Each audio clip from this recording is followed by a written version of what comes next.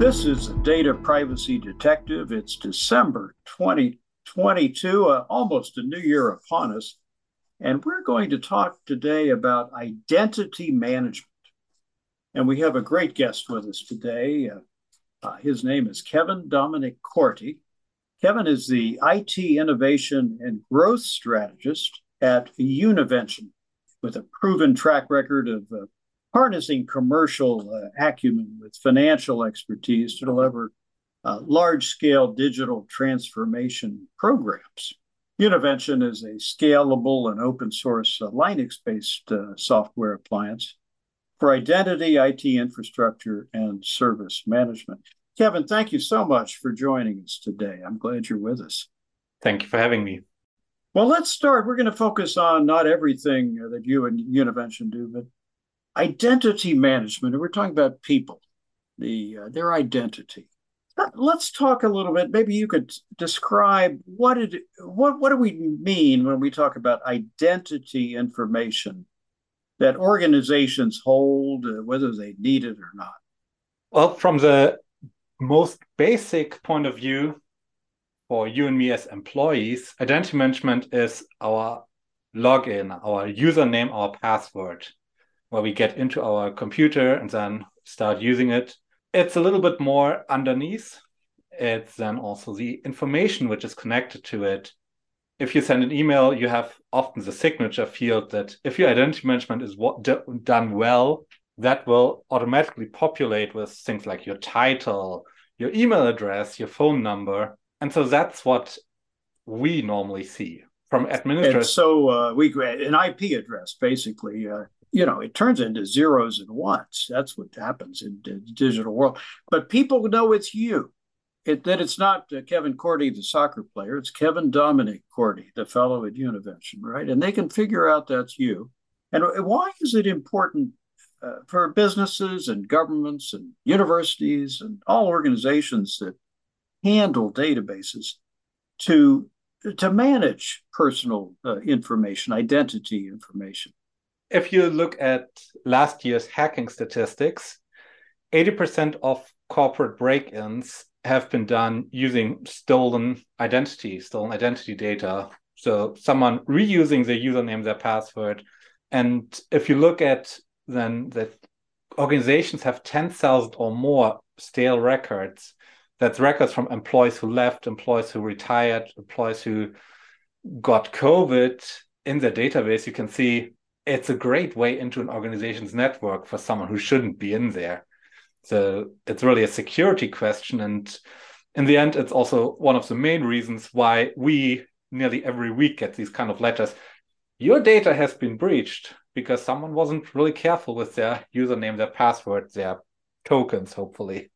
Yeah, the data breach is how it surfaces. It's a little bit like a volcano. There's a lot going on underneath the surface of the ground, but then the lava starts flowing. And data breaches are a little bit like that. And as you say, this is 80%. That 4 out of 5 of the incidents really are where someone's able to get a person's identity and password and get into the IT infrastructure of an enormous enterprise. It could be the U.S. government, it could be the Defense Department, or it could be the local hardware store. It's hard to say. Well, how do organizations, from large to small, deal currently with identifiable personal information, identity information? As anyone who ever walked into their first place of work will know, you go in there, you say hi to HR, they hopefully check who you are, and then someone gives you a username and password. In the background, someone has to create that username and password. Hopefully the system then takes care of that it gets everywhere in the right place, but more often than not, the first person creates it for your computer login, the next person creates it for your email account, someone for your scheduling software, then someone for your podcasting software if you host podcasts. And that's kind of the progression of accounts that get created, that get used, that get forgotten if it's not in use anymore, if the software is switched, if someone leaves. And that's kind of the way how it's handled today. And how it hasn't really changed in many years, no matter what other changes have come and gone, like cloud software, like AI. And still, it's a heavily manual process in many organizations, especially large enterprises. Yeah, and you mentioned the stale, somebody leaves the company, but there's this person's name and password or this person's identity. That becomes a way for a thief to get into the company's infrastructure. Is that part of the problem? Yes, and if we look at the start of work from home, like at least us knowledge workers have experienced, there was a huge shift on we need to be able to share files. So we bought in something. We need video conferencing. So they brought in another vendor, and that kind of compounded the issue because now our information on our shared cloud storage, which might not be designed to actually handle enterprises, but it was available cheaply and quickly. And so you kind of these quick fixes pile on and keep on going. The password that goes around on a post-it note, it's still around here. Now it's maybe in an email if you work from home, but that's the opposite of identity management where no one really has an identity because everyone uses the same password. And well, you get that password, and the thief does, and big trouble, big trouble. Well, yeah, go ahead. I mean, maybe you can share a story with our listeners as to how vulnerable systems are because of what you've been describing. yes, we have actually had a client who had exactly that.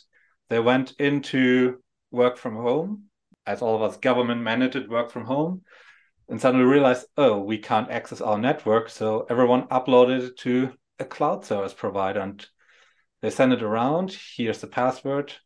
And then someone left and finally enough opened a competitive startup to the established business with all the information, all the knowledge still accessible. The person didn't use it, but no one knew whether he used it or not, or what actually was. And I think that uncertainty is, at least from a business perspective, it's a risk you can't manage because you don't even know whether the risk is there or not.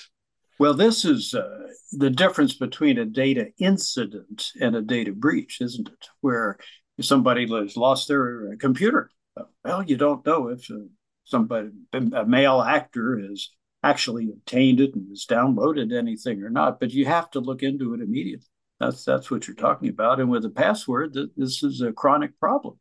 Yes, and especially if it's not a managed identity, but shared password, something it's impossible to look into because there are hundreds of people accessing the data, and everyone is our organizational user. So yeah. it's an unmanaged identity. Well, how can this be better managed than it is now? Given that we're moving quickly to a recession where people throw out staff they don't want, I think automation is one of the key factors. First of How all, can it I lets you talk about it? How does automation help to manage this better than the current situation? If we go to the very beginning, first person creates a login for the computer, the next person the mail account. If the whole process is automated, then you don't even talk to IT. Your HR person puts in, oh, this is your name, this is your last name, and then the system gives out, okay, here username and password. Everything has been created in the way that a typical user needs to use it. So the email account is there, access to the podcasting software and scheduling is there. Or if that person works in accounting, they don't have scheduling and podcasting access, but they have access to your books and all Yeah, from HR instead of 3 IT people doing the job. very vulnerable thing. And so automation, what does it do? Does it disguise or eliminate identities, or what is the advantage? It streamlines the process. There's no manual intervention. No one creates the identities, but a computer. And the computer follows the rules, creates the identities, creates them consistently across the whole suite of applications. And so you have one login, one password for everything, instead of trying to remember 5 different, often far too short passwords, because there are 5 people who manage your corporate identity or your corporate Yeah. logins. And I assume, let's say it's John Smith, jsmith at company.com. Um, he can still have an email like that, but the identity that where he is able actually to get into the infrastructure, it would be different and managed through automation rather than the way it's done now. Is that the key to this? The email address is a part of your digital identity. That can be your Yes. login, or it can just be an attribute where you send emails from. That in the end depends on how your organization wants to use it and actually what your organization uses, whether it is email-centric or the classical desktop applications versus web applications, for example, where you often have the split between a username and email as a username for web apps. Yeah, and through the automation process you're talking about, I think, would I be right that what the business can do is really to create privacy and cybersecurity by design, eliminating much of the risk, maybe not all of it, but much of the risk of phishing and other attacks that are used to get into IT systems. Yes, you eliminate both the risk of someone making an error when creating it. You eliminate the risk of multi-directional attacks. So if you have a centralized identity, you can check whether someone tries to log into the email server and then into the computer and then into your shared files, versus if they're all individual systems, you only know that one was attacked, but the computer can't make the association with, okay, someone is trying to log into all the different systems to find out an identity. And of course, lastly, if you only have to delete one identity, you're much less likely to forget that there are 5 others out there, because it's just one click instead of going to 5 different services. So, well, that would make it much less attractive to a hacker, wouldn't it? Because maybe you're getting, if successful at all, the hacker then only gets entry to perhaps one node, I'll call it, rather than the entire IT infrastructure of the company or the business. I think the detection is the biggest hindrance. If you can correlate logins. For example, we had one client who realized that their email system was probed from a foreign country while the same person was sitting in Minnesota, I think was in that instance. And the system just realized, okay, that's impossible that the guy is at the same time halfway around the world in 2 places. So it could just alert and deny access based on this plausibility check. Versus had the email system be completely separate, well, I don't know whether the guy is right now halfway around the world or in his home. So by automating this, you don't have to have a human being monitoring this 24/7. If we see us 2 sitting here, we can see, okay, you're there. If I get an email from you, I can check, okay, that's the same location. If we were in a podcast here with 20 people and someone sends an email around to go over the next point or schedule the follow-up meeting, it's impossible for me to say quickly, oh, is it actually Joe who's sending it, or is someone trying to get me off the podcast to break off the stream? And so that kind of human interaction makes it's impossible once you deal with sufficient number of people. Now, what you've talked about and what Univention and you do with clients, is that really for very large organizations, or is it practical for smaller, mid-sized businesses and organizations? I have it in my home in the closet, so you can operate it with 4 people in your home. It's even for smaller organizations often a huge cost saving to centralized identities. Not so much because of the cybersecurity risk, unless you deal with engineering, for example, but this overhead of creating the identities that quickly can run away if you have an IT person who does nothing more than reset passwords across different services. And that's, I think, the charm for small organizations, that they don't have to worry about running out of time at the end of the day for these kind of routine tasks, because 90% the system handles through automation, and only the remainder someone has to take off. And thus your IT person has a lot more time on hand to focus on really making IT into something which drives your business, instead of IT that kind of clutch on your leg, which stops you from working because password for application XYZ expired. It also saves time for the individuals within a company that aren't IT people, is what I'm learning from you. Yes, if you don't have to remember passwords, if you, in the best case, don't even have to log in because you have single sign-on or other technologies, then that can save huge amounts of time for the worker who's just can focus on his work instead of sitting there like, did I spell that with a capital letter, or does that password have only small letters? Good question, and it's quite different, is it, from password managers and what they do? We certainly have seen an emergence of that as one defense against problems. Yes, the password manager works on your client side. It's kind of your brain remembering your passwords.